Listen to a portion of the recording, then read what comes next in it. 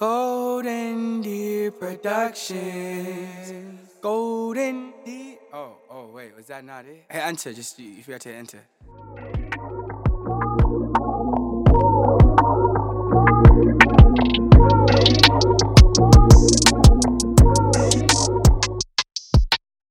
Whoa! Good morning, good afternoon, and good night. This is Connor Hallway of the Golden Hours podcast. And can you guys smell what Big Bonnie's cooking up right now? Give a little sniff. Maybe another one. It smells like he's cooking up an interview, brother. Truthfully, guys, I hadn't run an interview in, 18 months, something like that. And felt good, man. Felt good to be back at it, just like riding a bike, picking right back up where I left off. And today's episode was with Chris Kostman. I told you guys I was going to start bringing producers in, directors in, and that's not just film producers, but just producers of anything. And he essentially, Chris Kostman, produces and directs the hardest foot race in the world. It's called the Badwater 135. For those of you tapped outside of the ultramarathon world, Badwater is the go-to race. Like, if you're going to reach the pinnacle of ultra endurance running, you want to go run Badwater 135. It starts in the desert in California during the hottest time of the year. Could be like 125 degrees. And then runners got to run 135 miles through the desert and then up a bunch of mountains at the end of it. And a lot of endurance talk in there, a lot of endurance training talk, a lot about running, a lot about how he kind of got into it. And it felt good. There are other sickos like me out there. Super smart guy. Really intelligent guy, and I really enjoyed it. There is a piece at the end where, if you guys have read David Goggins' book, he talks about David Goggins, because in David Goggins' book, he talks about Chris Kostman, this guy, making it hard on him to get into Badwater. And so he talked about that story, which I thought was pretty funny. And additionally, he talked a lot about human potential and how his race is just an exercise in people striving to reach their potential, which I thought was really, really cool, because that's essentially what it is. Some people can view it as just craziness, but other people view it as, oh shit, no, this is us trying to be our best. You can't get much better than this. So I hope you guys enjoy it. Fun to get some interviews back going. Let me know if you enjoyed it. Shoot me a text or a DM or whatever, and let's keep the ball rolling, man. The brand will never die. All love, brother. All right, man, we're rolling. How are you, man? I'm good. Did you hit a morning run this morning? No, I had to get up and get some work done first. But it's a beautiful, perfect day, so I'll get out later. Yeah, what is it like right now in LA? Probably 70-something and blue sky and sunny. Can't beat it, man. That's one of my main, as I was saying yesterday to you on the phone, that's one of my main drivers for wanting to get out there. It's just the year-round training there is amazing. Yeah. It's funny, you live here. I mean, we talk all the time, about the weather, and this is why people move here and put up with the ridiculous prices and stuff. But it also gets kind of boring. Like, I often wish I lived somewhere with 4 seasons. And the summers are pretty brutal, at least in the valleys. It's better on the ocean side of the LA, but summers are hardcore. Now, what is the difference between the climate in the valley and like closer to Santa Monica in the peak summer? World apart. Like I live, I'm backed up into the Santa Monica Mountains on the north side, and the south side is where the ocean is. And even though just right over those mountains is that part of LA and Santa Monica and all that, during the summer, it could be 25 degrees cooler over there versus here. Wow. Okay. Good to know. So, but on the other hand, we've got a lot more nature here, and, and it's a toss up, and we can get up the coast to Santa Barbara and other places easier from here than over on the west side and all that. So there's pros and cons to every area. For sure. In the Santa Monica Mountains, you have like actually vast mountains, deep trails. But when I was staying with my friends in Mar Vista, there are canyons in Mar Vista and in Ladera Heights. Have you ever gone and trained over there at all? Just a little bit, but yeah, there's some nice pockets of land still in there that, have been protected because they're wetlands or things like that.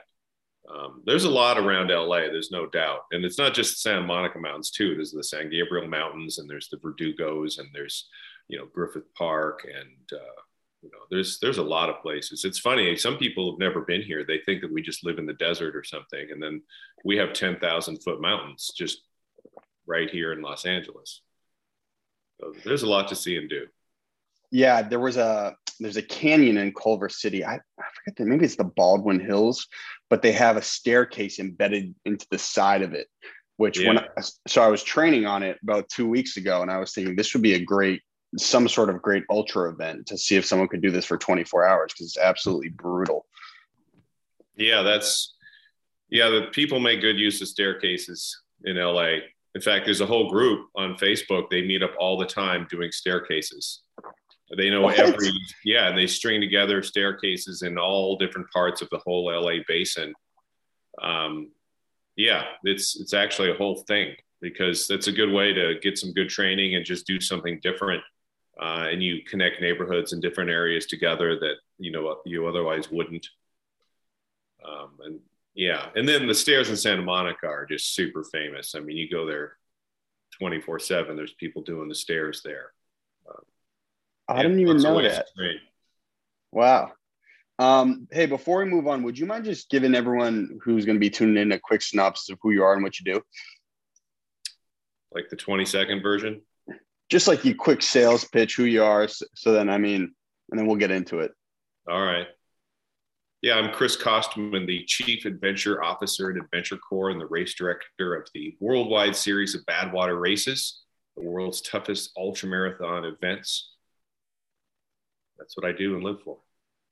And what I really liked, because I was doing research, man, I want to make sure I always show up prepared. What I really liked on your bio is, as I was saying to you yesterday, is adventure entrepreneur. I thought that was the sickest title of all time. And as I was saying, you're probably the only person I know who actually has that title. Yeah, that's what I do. That's, for me, there's the two things that I do that are intimately tied are seek adventure and share adventure. And so my natural instinct when I go out and, do or experience or find some new adventurous things, I want to take somebody there. And maybe that's just something, with a friend or three, or it turns into a, commercial enterprise where I put a whole thing together and take people there. But yeah, there's just so much out there in the world to do. And most people sort of spend a lot of time just in their own neighborhood. And you don't often have to go far to have great adventure. And on the other hand, when you do go far, it just heightens everything and makes it that much more memorable. Yeah, Dean Karnazes has if I'm saying his name right, is it Karnazes? Karnazes, yeah. Yeah, he has a quote in his book where he says a lot of people think you have to go get on a flight to go on an adventure, but you can go on one right in your backyard pretty easily. Absolutely. No matter where you live. I mean, even full on concrete urban jungle, you can have great adventures. You just have to go out and find it and create it and do it. Now, peeling it like all the way back, when did you start kind of getting a bug to go like explore, start getting into ultra events? When did that start for you? It started when I was 14 and I got into bicycling. I had just spent a year traveling around Europe and Egypt with my parents and brother.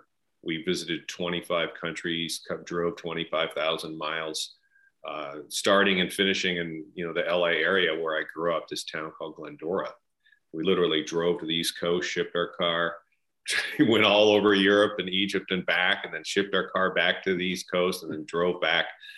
And soon after we came home, one of my parents' teacher friends came over for dinner, and he told us how he'd gotten into bicycling and biked across America while we were gone. And I was just totally enthralled with that. And he had his bike in the back of his pickup truck out front, and he let me just ride it down the street and back. And I'd never been on like a fancy bicycle before, and it just blew my mind. And so I was already an entrepreneur. I got the money together within a few months. I bought a bike exactly like his. And in the day after I got it, I rode 50 miles through the mountains up to Mount Baldy and back. And it was a life-changing experience because I had this love of travel and exploration from my upbringing and from my parents. But when you're not 16 yet and don't drive, you're kind of limited, or you think you're limited by oh, well, your parents have to drive you everywhere, or you catch a ride with somebody, or maybe you ride your bike around town. But to then take that to a completely different level where you go out and ride 50 or 100 miles in a day when you're 14, 15 years old, it just, you know, your whole world shrinks because now you can reach all kinds of things under your own power. And so that's how it all started for me. Literally the first ride after I got my bike was up to Mount Baldy and back. And now, genetically, then, sorry to cut you off. Genetically, are your parents athletes? Because that's a freakish distance to do when you're 14 years old. No, my parents are not athletes. They're intellectuals, but they're very adventurous. And, you know, and on those trips that we did in Europe, like we'd be in big cities like, you know, Paris or London or something, we would easily walk 10, 12, 15 miles in a day, just connecting all these various sites together. And we scaled the pyramids. My dad and my brother and I, we climbed the third tallest pyramid in Giza, Egypt. And so, yeah, we did physical things on those trips, but I wouldn't describe my parents as athletes, but adventurers, absolutely. And that's really where it all came from. Okay, so you're 14, you go on the 50-mile bike ride, and then you're still in school, but do you have the idea percolating that, hey, I might want to might want to be an event producer at some point, or I want to go do expeditions?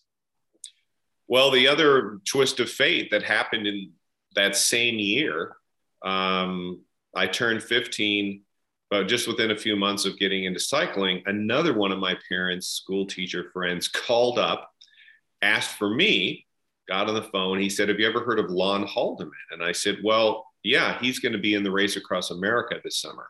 And this is a transcontinental nonstop bicycle race from coast to coast. And it started that year. And coincidentally, this other friend of my parents had reached out to him and was going to host him and his support team before the race.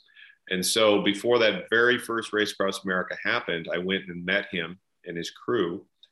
And he won the race that year and the next year. And I immediately got involved with the Race Across America, initially as a spectator, going to the start those first couple of years. But then a year and a half into my cycling, I met the founder of the Race Across America, John Marino. And he became my mentor, not only as an athlete, but promoting myself. And then he invited me to start working at his races. And so it all just happened when I was 15 to 17 years old, that I got immediately into long distance bicycling, immediately got involved with the Race Across America, immediately had these mentor figures come along, or that I sought out, and it just all blew up from there. It was just all fortuitous timing. Now, that's interesting because truthfully, when it comes to ultra endurance events, I've been finding that a lot of people in these races and a lot of people I meet, they actually start like even into their 30s and 40s. Yeah. So you're probably the only person I've actually ever met that kind of grew up in this. Yeah, that's very much true, because the normal trajectory for people who are, I think for most people when they're young and athletic is they do team sports, football, baseball, things like that, or even track and cross country. And they do it through high school, possibly college. And then they go out into the working world, they get a career, they, get married, buy homes, have kids, and they get away from all of whatever athleticism they were doing when they were young. And then they reach a point in their life where they need that, miss that, want that, or maybe they finally have enough free time because their kids have reached a certain age or something. And then they pick up running or cycling or something like that they can do on their own. Because that's the drawback to team sports, is you need a team. And things like cycling and running, you can do by yourself. And so, as an event promoter my whole life, the overwhelming majority of people coming into it are people who are getting into sports either for the first time ever or the second time, but with a 10, 20, 30-year gap since they last did things in high school or college. And so, yeah, all those several decades at the beginning of my whole career, I was always younger than everybody. I mean, especially back then, when I was in the Race Across America, when I did the race, by the way, which was when I was only 20, I was far and away the youngest person to ever do the race. And the vast majority of people competing were late 30s into 50s. And so I was the youngster, but by the time I was 20, I was like a grizzled old veteran of the sport because I was there at the beginning of ultra cycling and heavily involved. So I just feel really fortunate that the influence of my parents in terms of, loving travel and adventure and exploration was then, greatly accelerated and heightened by these two different friends of theirs who, got me into cycling and then got me involved with the Race Across America. And, that's the foundation for everything. Well, I was going to say too, it's also what a blessing to work under that race director, because you learned at a young age that you could monetize the passion. Yeah. Well, it was actually kind of crazy. Like when I was 18, I was the lead race official of that Race Across America that year. And the top competitor who ultimately won was Jonathan Boyer, the first American to ever compete in the Tour de France just 2 years prior. And here I am, 18, just graduated from high school. I'd actually qualified to be in that race because I'd placed 12th in a 750-mile qualifying race, but I was getting ready to go off to UC Berkeley, so I wasn't going to compete. And so John Marino, the race director, put me in charge of Jonathan Boyer, the most decorated professional cyclist of the era. And I spent 9 days going across America and ultimately, watching him win the race. And there was just so much responsibility. And it was a massive, learning curve, and incredibly impactful and transformative to have that front row seat while he and Michael Seacrest, the premier ultra cyclist of that era, duked it out. They were in this dark duel across America, and I was just watching the whole thing. And I had a job to do in terms of officiating the race and helping the race go smoothly and safely and dealing with things that, happened during the race and all that. But I also just, as an athlete and as a young person, was just mesmerized and metamorphized by that experience. And that, was very formative in terms of me being a race director myself, working on these races that are held on the open road, which is very unlike, most sporting events. They're in a stadium or a track or a park or something like that.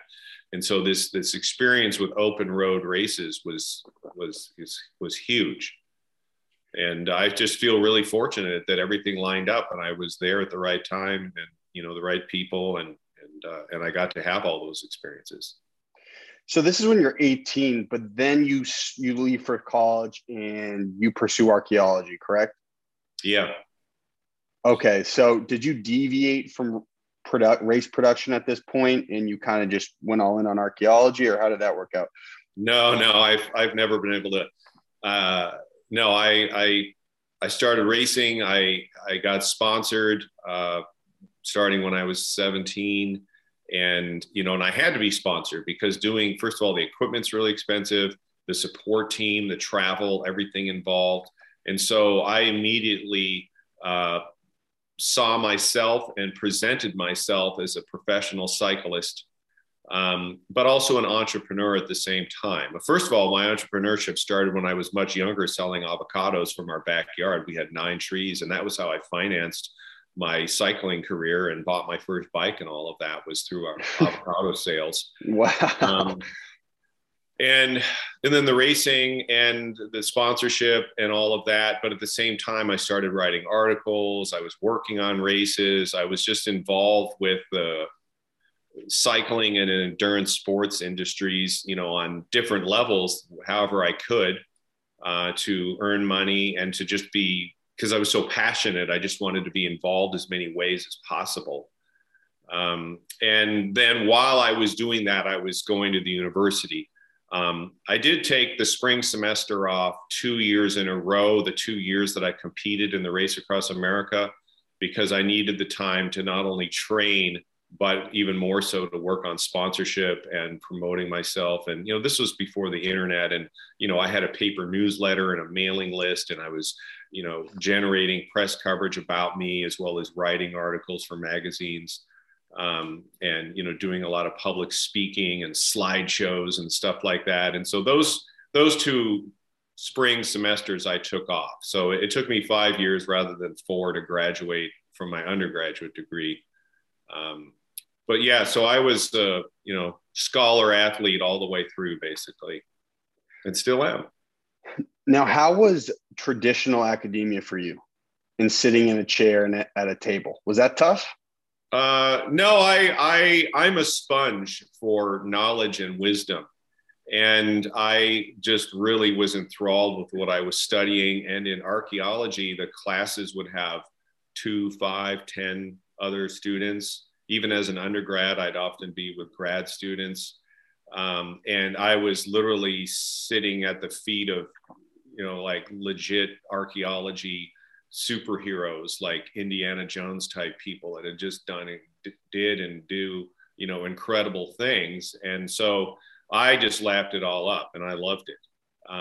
And my professors got a charge out of it. Like they loved how enthusiastic I was about what we were studying, which was, the ancient world in South Asia and the Middle East primarily.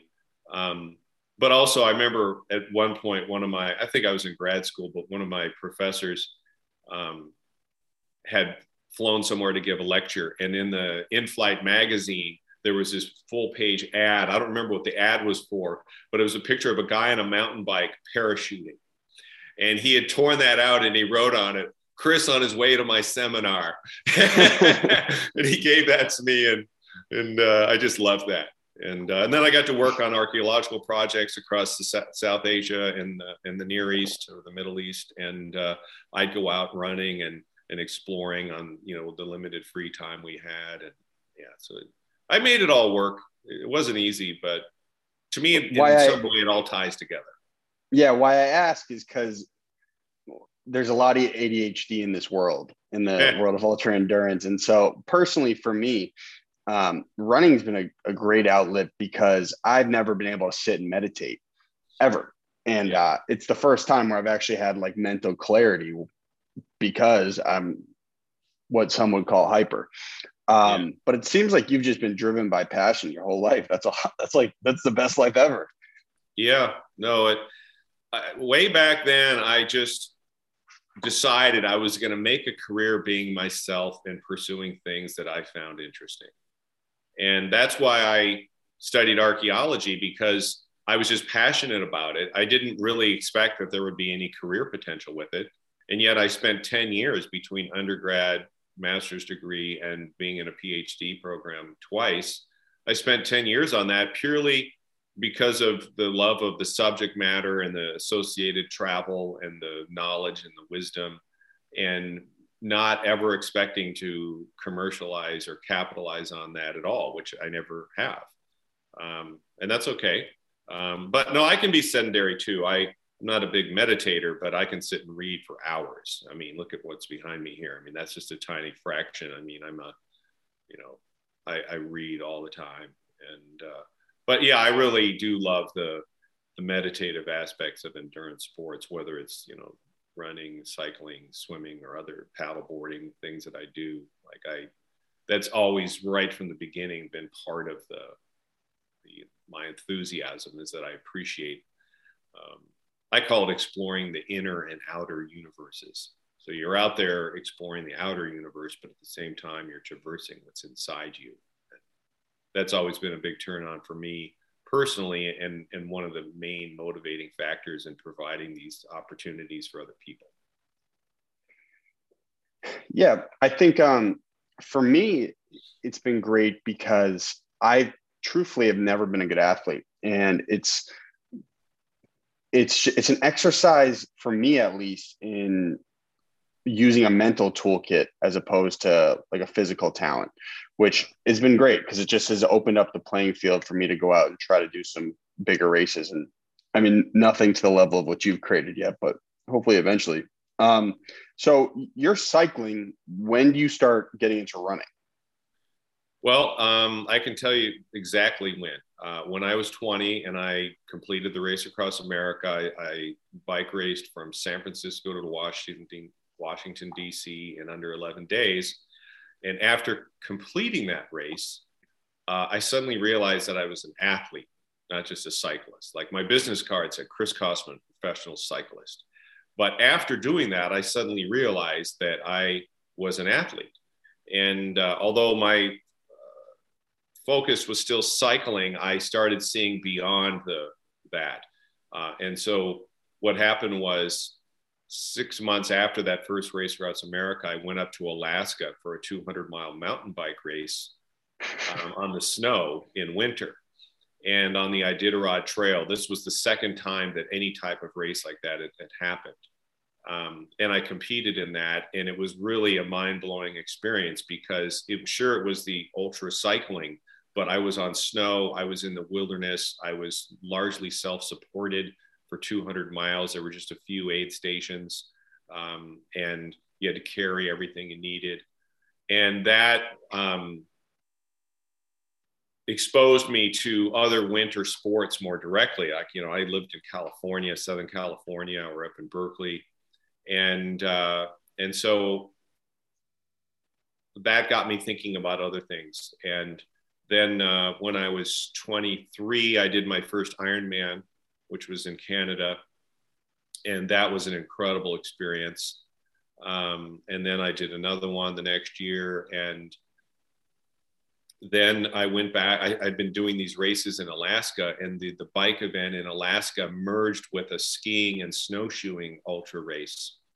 And so when I went up, when I was 26, I did the 100-mile snowshoe race.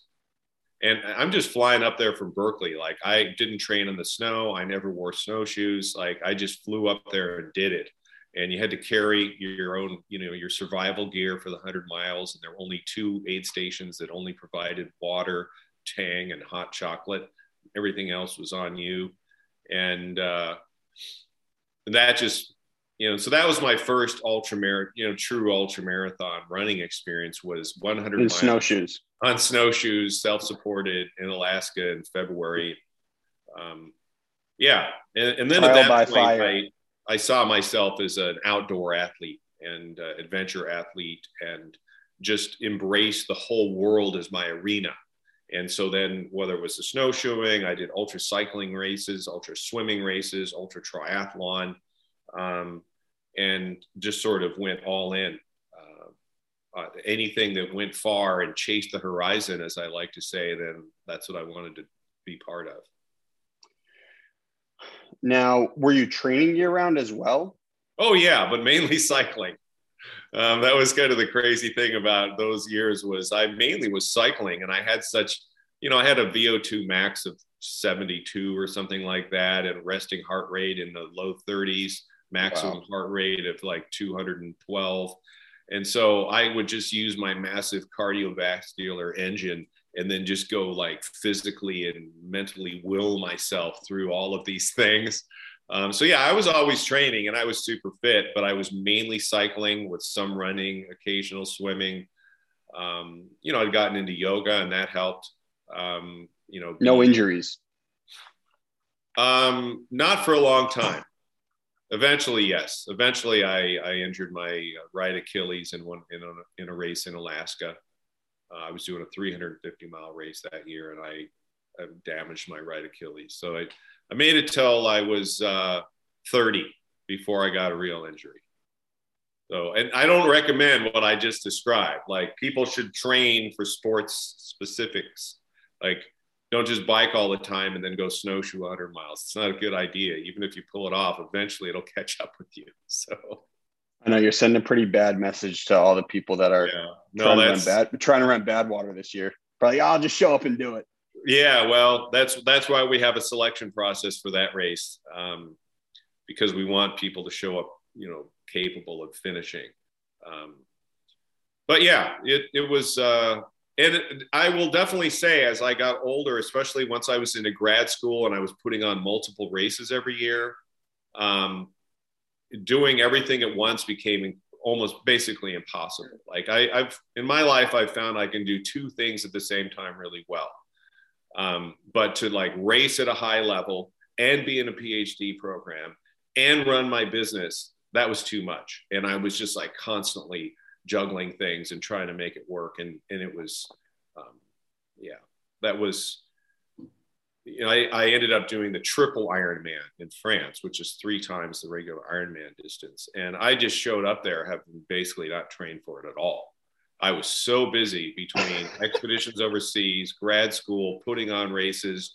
I was writing a lot back then, like 30, 40, 50 articles a year. And then I go to this triple Ironman and I just like totally winged it. I mean, it was just insane when I look back on that, like what I did, Sorry, Chris, to cut you off real quick. Can you explain, so was a triple Ironman, did you have to do all the running at once, all the biking at once, all the swimming at once?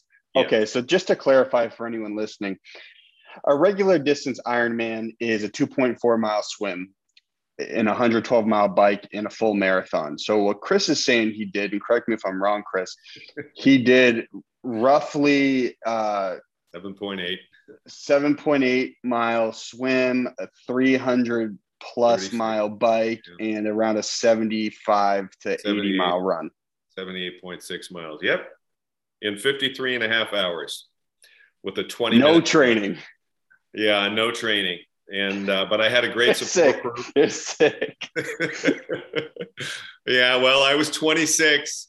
Back then, I knew that year that I was in way over my head, and I just willed myself through it.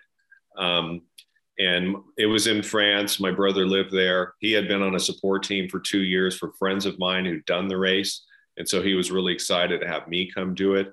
It was fantastic that I finished, and I had a dramatic finish, actually, a sprint finish for 17th place with a German guy. But I definitely didn't race anywhere near my potential. And I remember, let me do the math here. I was, several years later, I did a 24-hour mountain bike race here in Southern California, and my brother supported me on that. And I came in second. And after that, he told me that I'd redeemed myself in his eyes, because that was hardcore work crewing for me, suffering through 53 and a half hours of triple Ironman racing. And so he was glad to see me racing to my proper potential. It was actually like 6 years later, that mountain bike race. But yeah, don't recommend these things. Train properly, people. Care for your body. How long did the run portion of the triple Ironman take you? I don't remember anymore. It must have been like 24 hours or something. I couldn't say. Let me think here. The swim was 4 hours and something. The bike was very mountainous. And I was not in shape, so I'm gonna say the bike was probably around 24 hours, 28 hours, and then the run was 20 to 24 hours, something like that. Wow.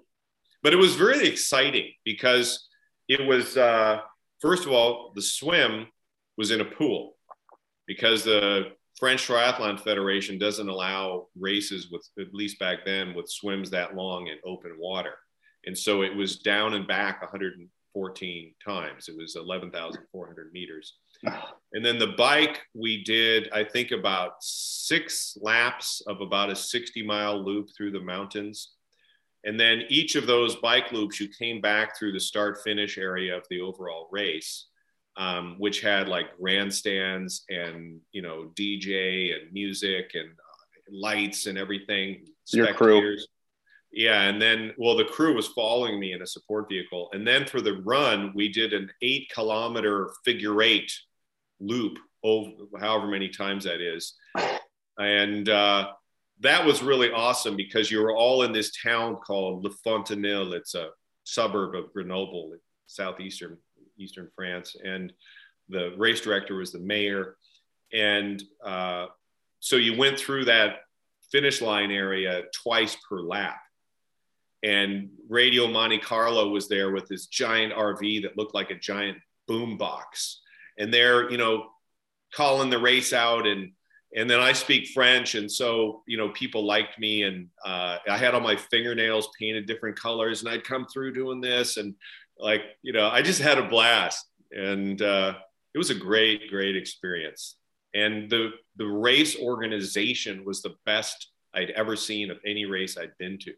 I was so blown away at the professionalism, the enthusiasm, all of the swag with their name on it. I mean, we got a watch and a jacket and a duffel bag. And this was what, I learned, I wasn't just there as an athlete. I was there as a race director learning, and these people were masters.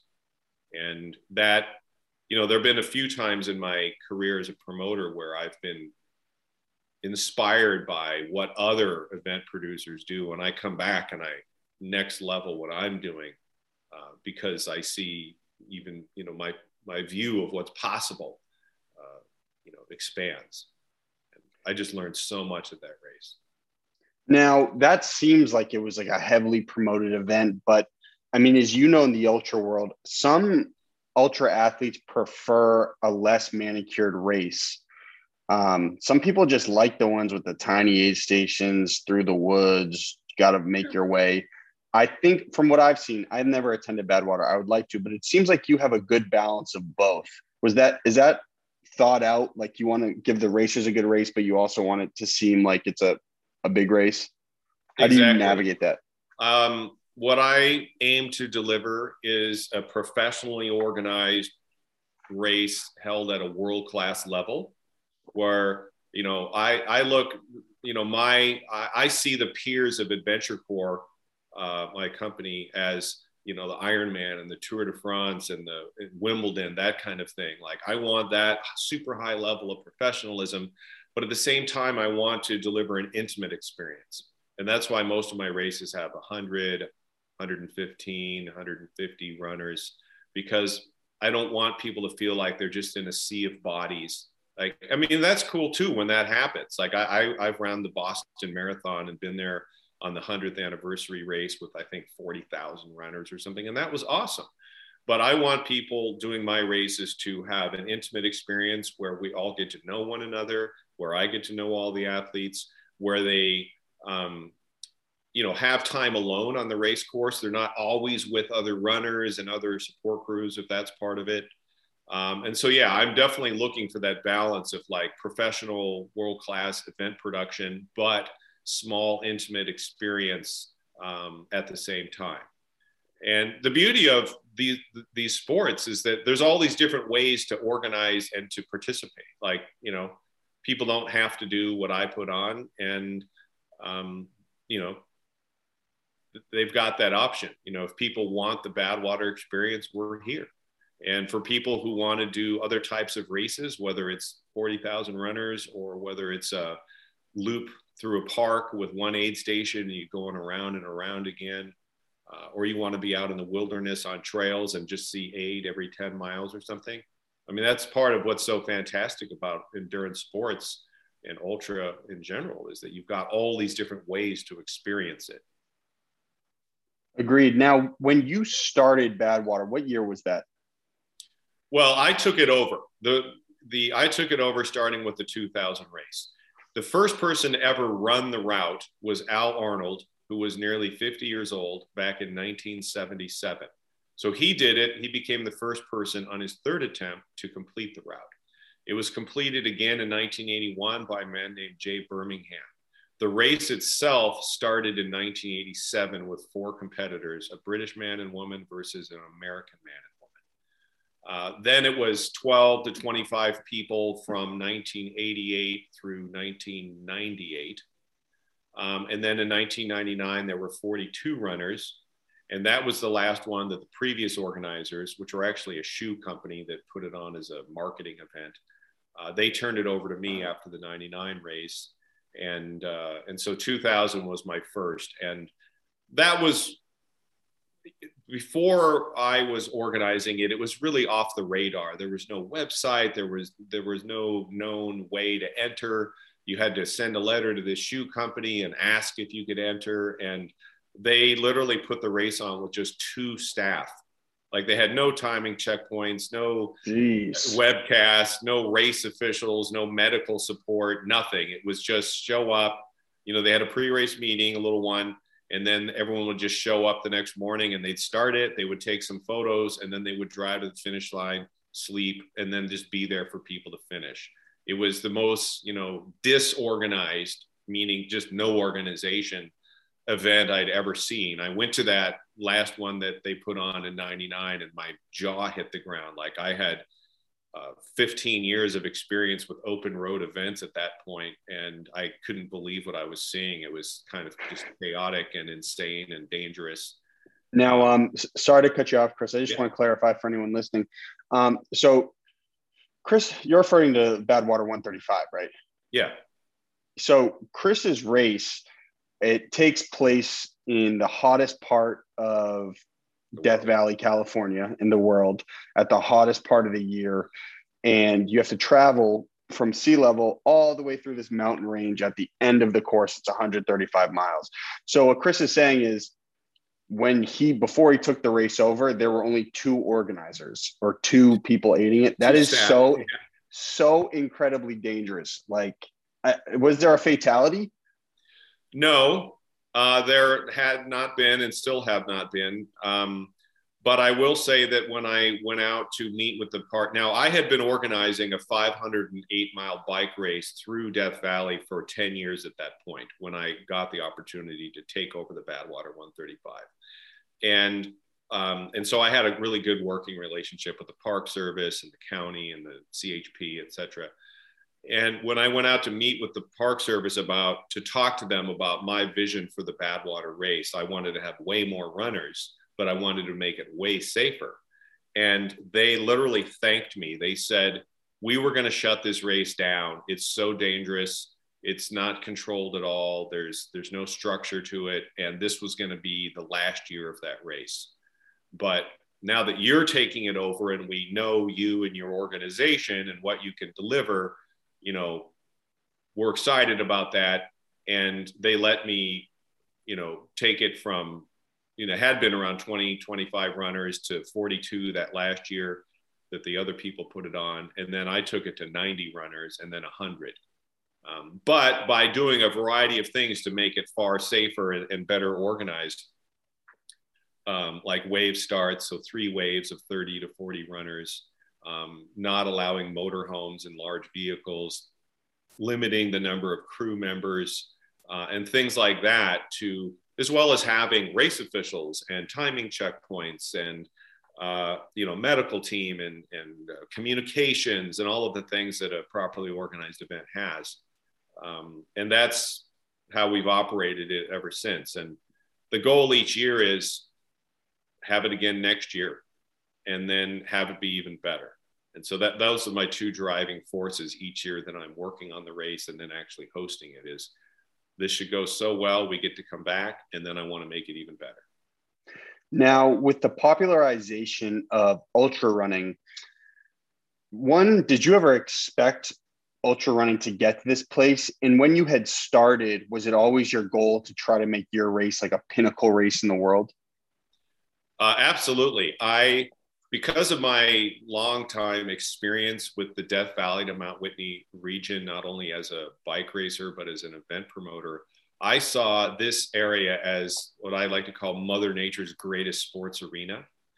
And I had a profound appreciation and respect for the legendary race, even though it was being held off the radar, like I said, no website, et cetera. But I was aware of it almost from the very beginning. In fact, I'd even been invited to participate in it the 4th year it was held. But I got an opportunity to direct a 3-day triathlon stage race up in Canada, and I did that instead. But I saw this race had the potential to be something massively bigger than it was. And what I specifically saw it as the potential to be sort of the de facto Olympics of ultra running, with people coming from all over the world to compete there. And even though I knew it would always be a relatively small race, 100 runners, I wanted as many countries as possible to be represented.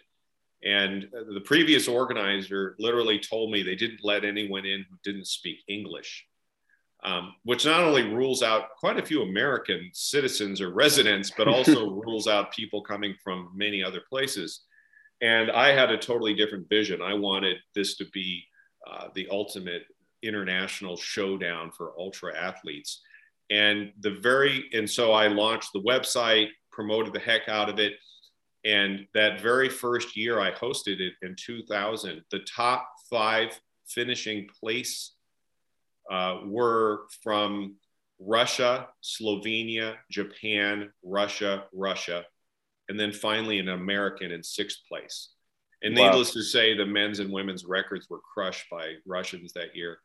And I just felt like from year one, this was a success because I had taken this underground, unknown event, put it on the international stage, brought in world-class athletes from all over.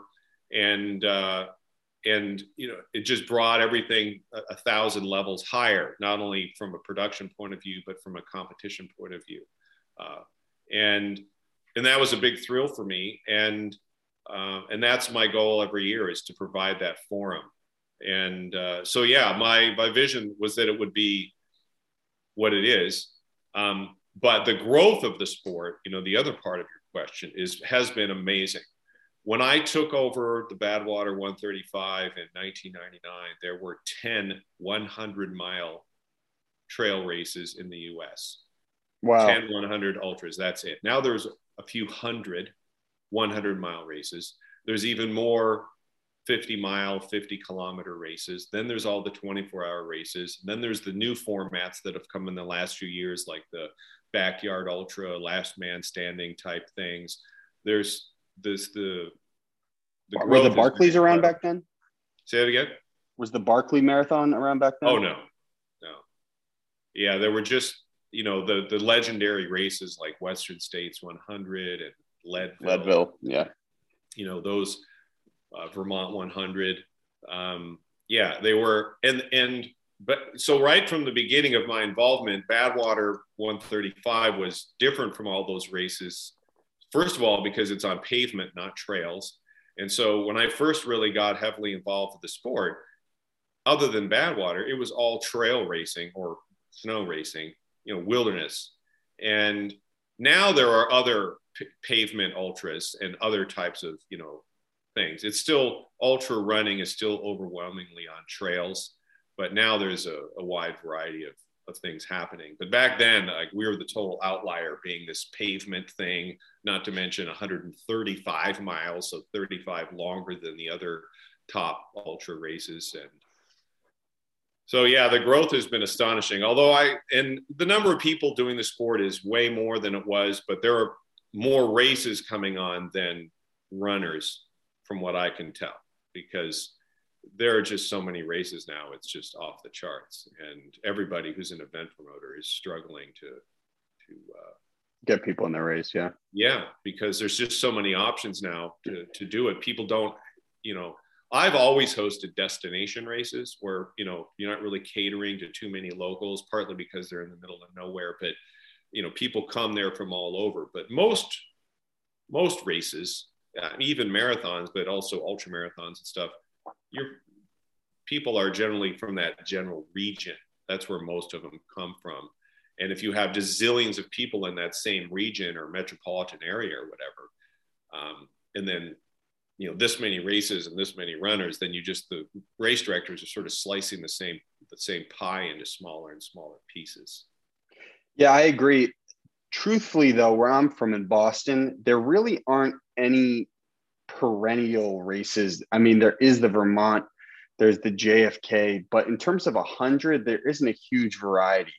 What I did see, and I don't know if you've heard about this race, there is someone, I believe it's called Infinitus. Are you familiar? Infinite. It looked like they were trying to do an 888-kilometer race.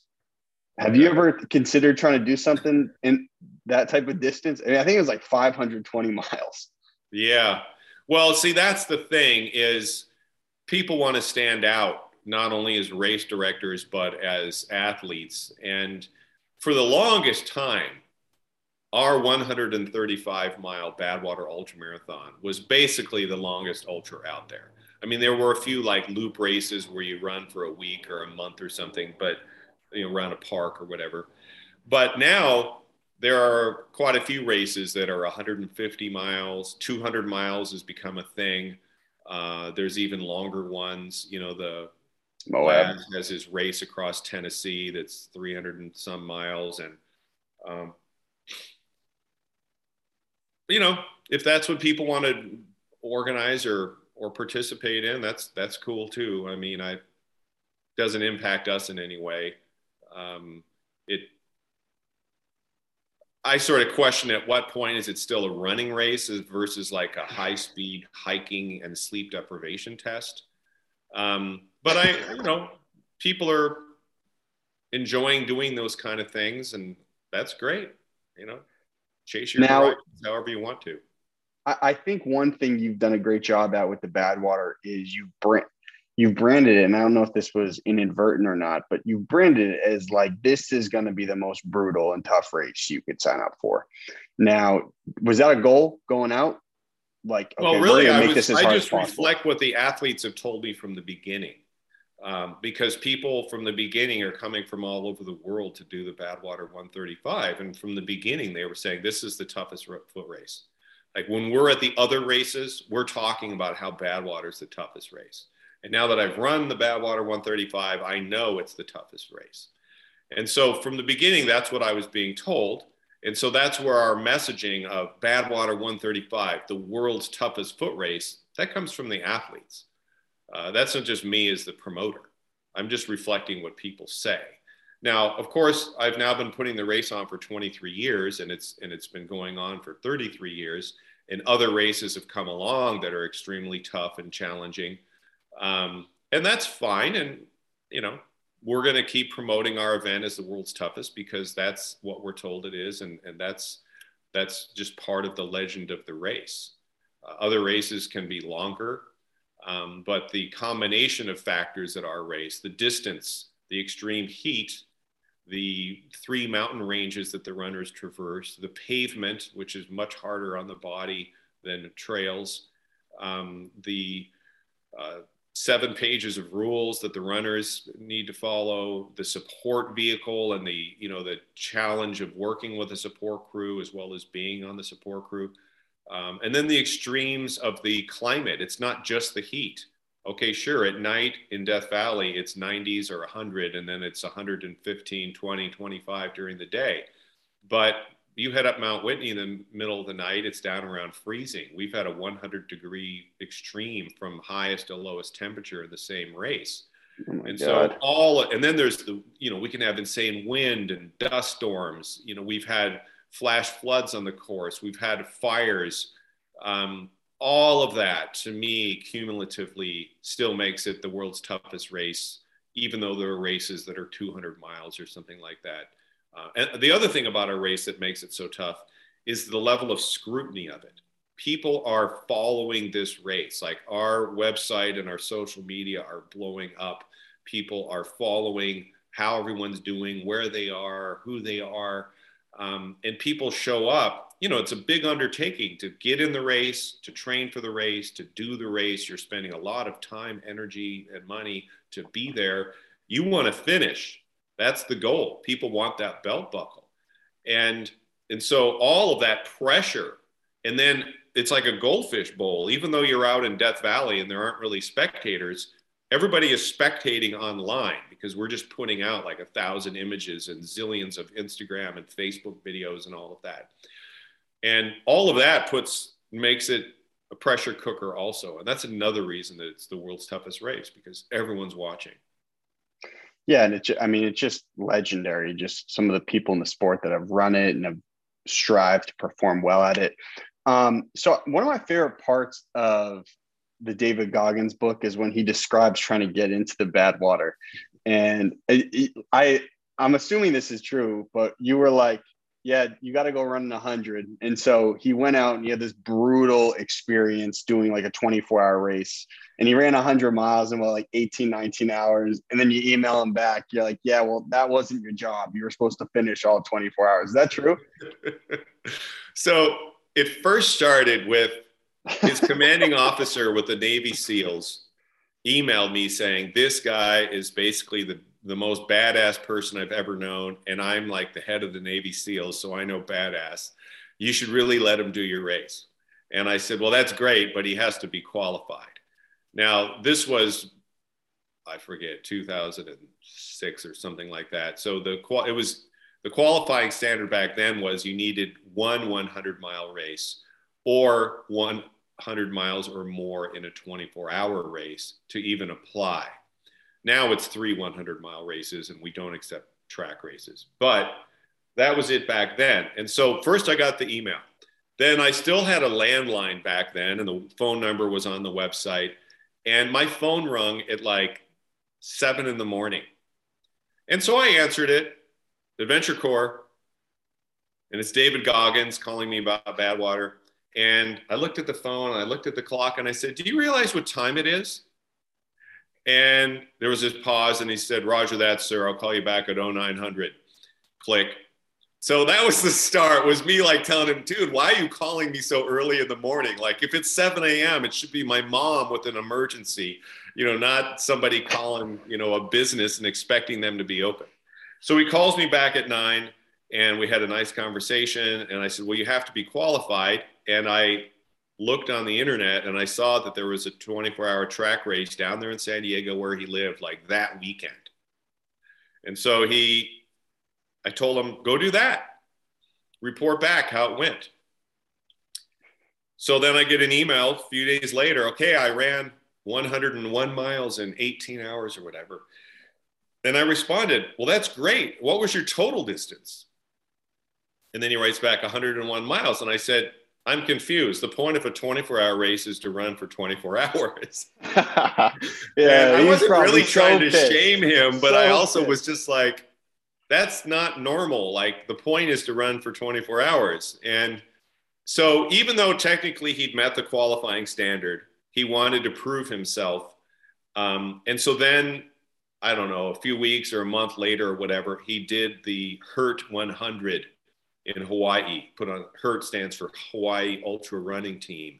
And it's this brutal mountainous 100-mile race, usually raining, muddy, with like a million tree roots on the course, and slipping and sliding and tripping and falling. And he did that too, just to sort of underline that he was Badwater ready. And that was how it all started. And it's a great story. It's a true story. And I've been a big fan of David Goggins ever since then. Well, I'm sure you've read the book, but when he recounts his experience at that 100-mile race, it was like agonizing for him. He didn't even have running shoes, and he didn't know what to eat or drink. And all he had was crackers. Yes. I mean, just strongest guy, I'm sure, in terms of his overall fitness to ever get into ultra running. I mean, what they do in Navy SEAL training is just so off the charts. It's, but running around a track, all that repetitive motion, I mean, that's insanely difficult in its own way, no matter what kind of fitness you bring into it. And especially if you don't eat right, drink right, have the right shoes and socks. It was just, the way he described it is just how naive he was walking into it. But it's just so funny that he goes, well, hey, look, I just put myself through level 5,000 pain. I'm ready. You go, well, that wasn't really the goal. That's hilarious, man. I highly recommend David's book. It's a fascinating story. It's incredibly well written. I was blown away by it. I was honestly shocked by his life story. And I had kind of gotten to know him over the years, when the book came out. But his story of what he went through with his upbringing, with his home life, with the racism, with the KKK in his hometown, and then the what it was like to go through Navy SEAL training, not once, but several times. It's really an astonishing story. And I just think he's an incredible human being, and proud to have him be a Badwater veteran and be an American. He's amazing. And that's a great story. It's so well written. Incredible story. And it's a great story about the race you created too. It's special because you've created an opportunity for people who really want to push their limits and their potential. You've created that event.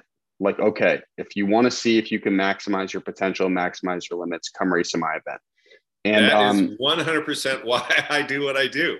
I'm providing a platform where people can have life-changing experiences. That is what I do. And that's what I'm driven to do. And I have, since I was a teenager. So I appreciate that you get that, because it's that big. It's not a running race. It's so much more. It's a way of life.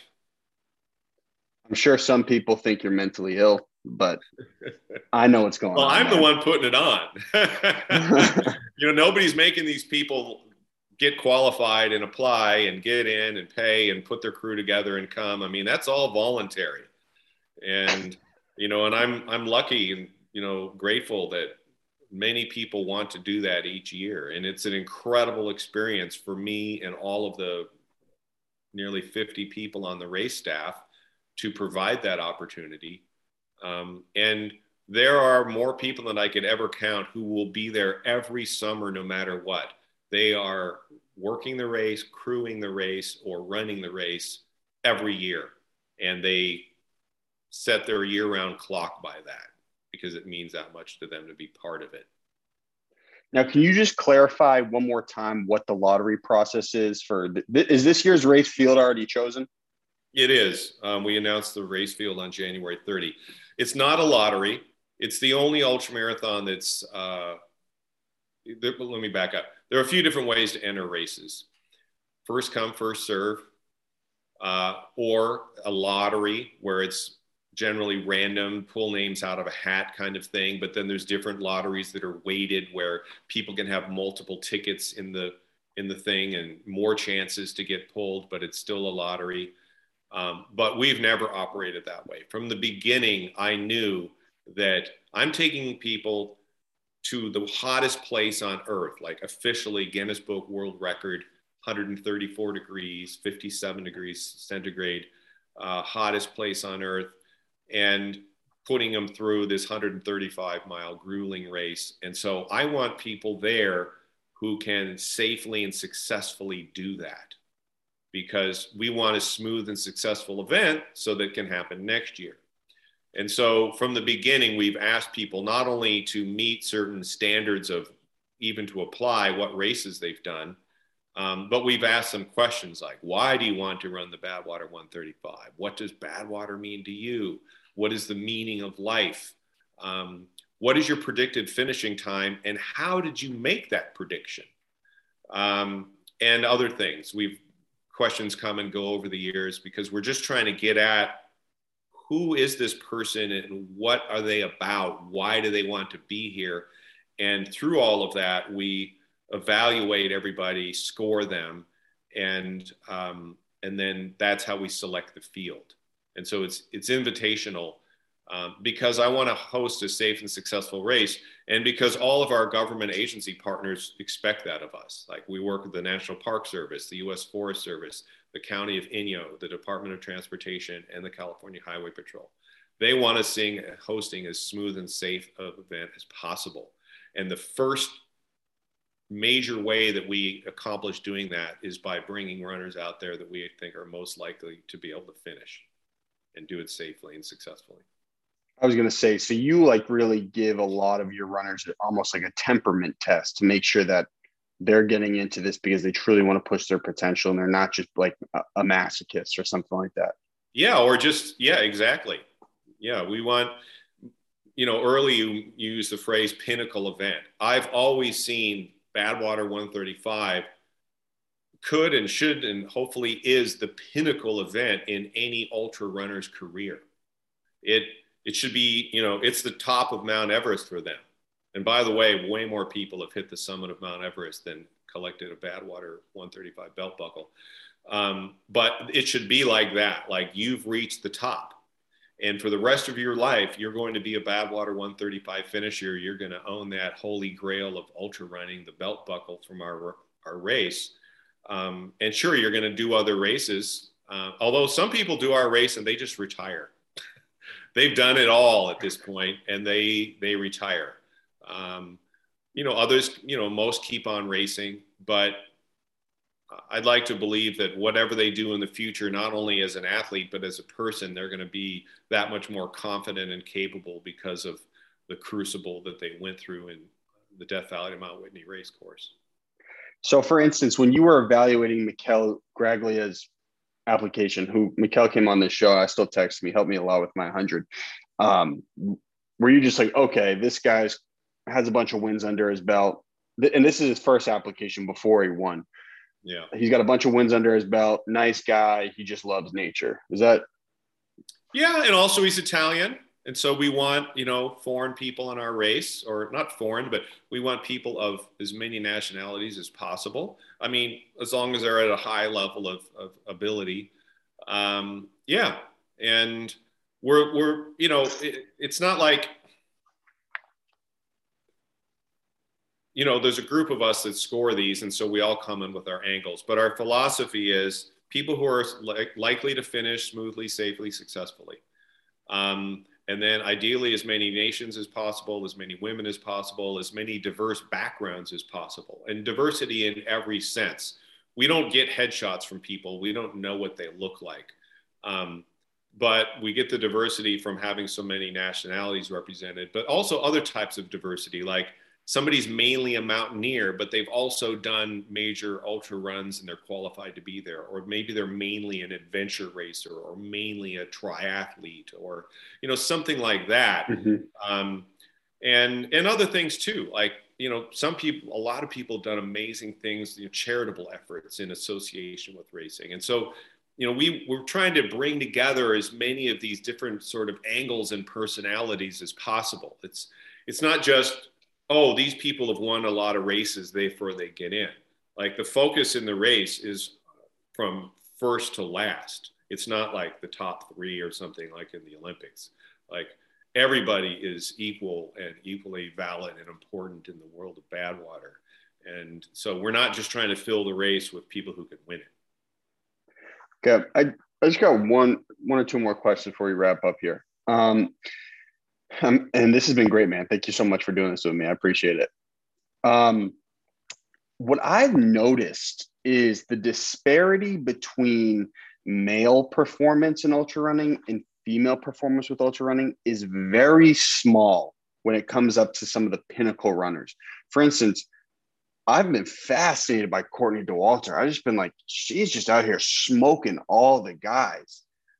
Why is that? Because there's in no other sport is that possible in our lifetime, at least. Well, I'm no exercise physiologist, so I can't speak on that from a scientific point of view, but I will point out that way back in 2002 and 2003, our overall winner was a woman, Pam Reed. And so she was really one of the first women to overall win a major international ultra marathon. And we even got her on the David Letterman show after her second win. And so she was on national TV, and it was a fantastic interview. But, there's just so many things that factor into success in ultra endurance sports. Back to the very beginning about how unusual it was that I was young when I got into it as an athlete, is that most people are mentally tougher and also more willing to accept long-term delayed gratification versus right now. And that's why people doing ultra sports tend to be 40s and 50s mainly. And so that's part of it. And then there's just a lot to be said about how tough women are in general. I mean, most of the women I know have a full-time job, and they run the household. They do most of the parenting, the cooking, the shopping, running the household and all of that. And they train and they compete. They're incredible. They're superheroes. And so it doesn't surprise me then that, and time management is such a big thing. And so it doesn't surprise me that so many women are so successful in ultra endurance sports, because they're superheroes 24/7. And I just sometimes wonder if there's something evolutionary about it. Like maybe you're an archaeologist. Maybe there was some point as human race was evolving where women would have to travel much farther distances than men. Or equal. I mean, the modern, again, I'm not a prehistory person. I'm a Bronze Age, Iron Age guy, but the sort of division of labor into male and female, and these people do the physical work and these ones do the housework or whatever, like that's relatively modern, in the grand scheme of things. And going out foraging for food or chasing it down. I mean, I'm sure in prehistory that women were doing it just as much as men. And so running is a natural thing to do. That's why I try not to scoff or sneer when people try to talk to me about like, oh, running is bad for your knees or nonsense that people think. No, what's bad for your knees and your body is sitting in a chair all day. Human beings were born to run, and that's natural and normal. And I just think, women, because of the societal expectations on them, are more organized, more time efficient, get more done. And then who knows, maybe there's something to be said about the pain and challenge of childbirth. Women are just tough. They're badasses.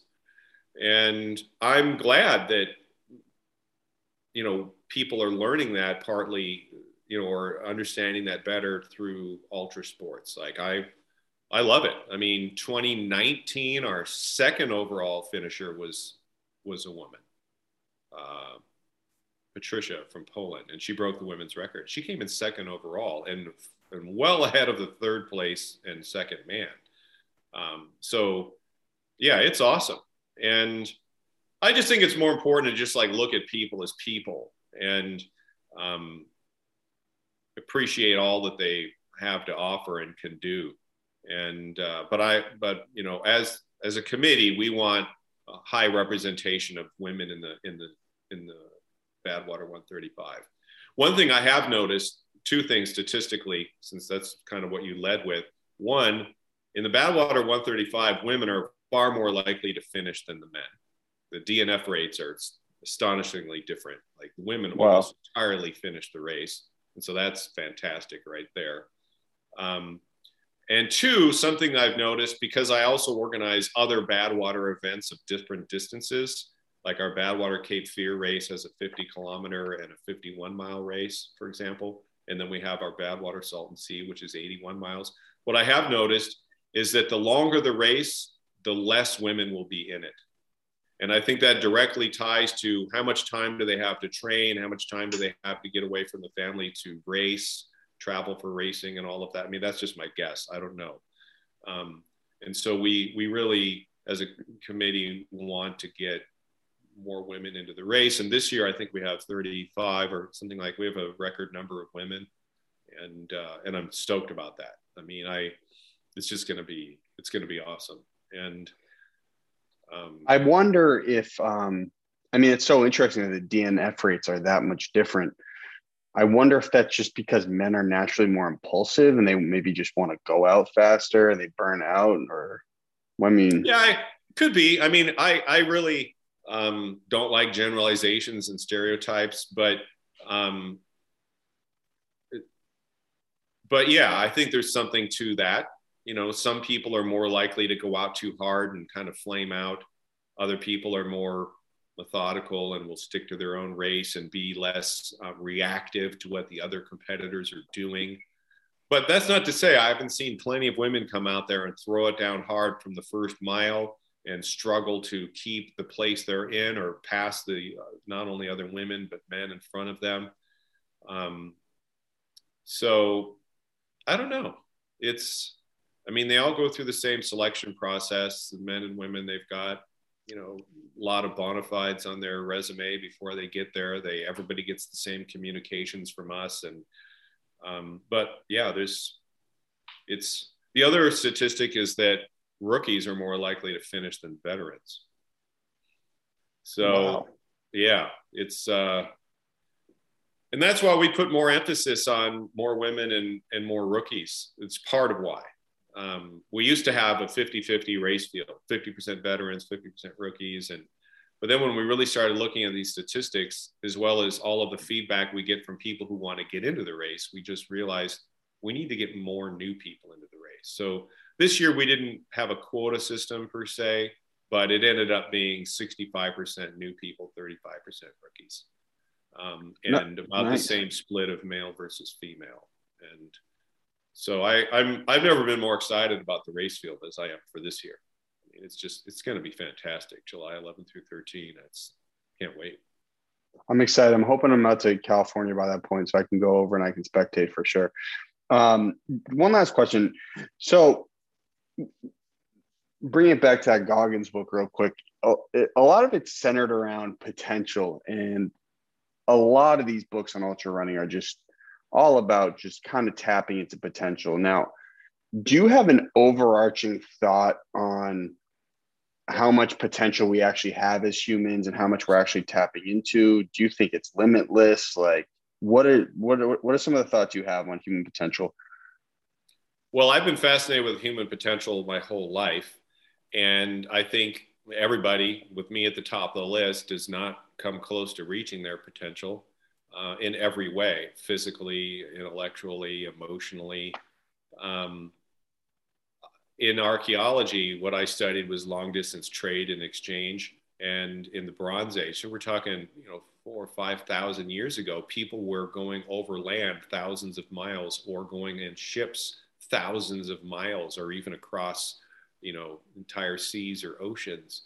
And those people just rivet me because the fact that they'd be willing to go so far into the unknown is incredible. And the language barriers, the geographical barriers, the cultural barriers, and yet they were doing it. And so I've always been really just fascinated with people who are inspired to go over the horizon and way beyond. And so I see that, philosophically as well, that everybody has so much more potential. And I love that about this sport. And I love that in running or cycling, you can start with a 5K and then the 10K, the half marathon, the 50K. There's this whole progression that people can go through if they want to. And when I read these applications, when we ask people why do they want to do the Badwater 135, it's amazing how many people will say, well, 8 years ago, I read Dean Karnazes's book, Ultramarathon Man. And I was an obese chain smoker.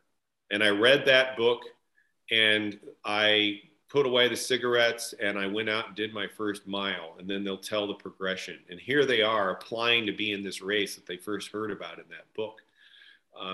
And David Goggins' book, much more recent, but we're already seeing people referencing it in their application and how it lit a spark in them. Charlie Engel's book, Pam Reed's book. There have been many books by Badwater athletes that have sparked a significant change in people where they're no longer willing to settle for where they are in their life and they want to explore their potential and achieve as much of it as they can. And that's why, all of this is so meaningful to me, because it's not just, who's going to, come in the top 3 or whatever. It's, no, these people are changing their lives for themselves, but then they're inspiring others with what they do. Like everyone who competes in the Badwater 135 has a unique and meaningful story. And many of them will get press coverage wherever it is they live. So they may not have like a bestseller, or be on the national news, but they might be in the local paper, the local websites, or the county or the state, and they're impacting that community, or just with their daily example. Their neighbor sees them head out the door constantly, or they're just getting up for breakfast and their coffee, and they see their neighbor coming in, finishing a 10-mile run. All of these people are just influencing all the others in a good way. And so, yeah, human potential is what we as a civilization should be striving to explore and expand. And I'm glad that, people who do ultra endurance sports are part of that. I agree. I think running in general is one of the few ways that humans can actually experiment with their potential and actually have real results that they can look at and they can slowly see the progression. Yeah. I think that's what's so fun. Like I started running, my first run was in June 2020, and I ran 2 miles and I ran 21 minutes. I was thrown up. And then I ran 100 18 months later. And yeah. And so, but there are thousands of stories like that. Even in the David Goggins book, guy was like, he's like 300 pounds. He lost 100 pounds in like a month or something crazy like that. Yeah. Well, it's out there if people want it. And we'll be, happy to see him at one of our races if that's what, excites them. for sure. Well, hey, man, thank you so much for doing this. Yeah, it's been a pleasure. Appreciate your enthusiasm and interest, and for, taking the, to care, and really get it and see Badwater in its broader context. And so I appreciate that very much, and encourage everyone to put a little Badwater into their life every day. I like that. That's nice. This is how we start in the episodes, just because we do it for editing purposes. You just got to say, hi, my name is blank, your name, and this is my golden hour. That's what you want me to say? That, yeah, just sums the whole thing up. Hi, I am Chris Kostman, and this is my golden hour. Boom. Good to go, man. All right. Well, hey, man, thank you so much. And I'm gonna shoot you a text after this. I'll get your address and we'll shoot you over a t-shirt. Yeah, cool. And let me know, when you get to LA, and, maybe we can meet up and do something. And if you need LA advice, I'm your guy. So happy to help. LA's an endurance event of its own. Yeah, I know. There's a lot to learn about getting around LA, and, but you work from home, right? I will be. Yeah. Yeah. So that's good. I mean, I've told a million people I've lived in LA this long. I haven't only lived here, but I've mainly lived here. I can do it because I work from home and I got trails out my door. So otherwise it'd be too many. The traffic. I don't have to commute. Yeah, I hear you. All right, man. Well, hey, thank you so much. And you have an awesome day. Good talking to you. Have a good one. Appreciate it. Bye.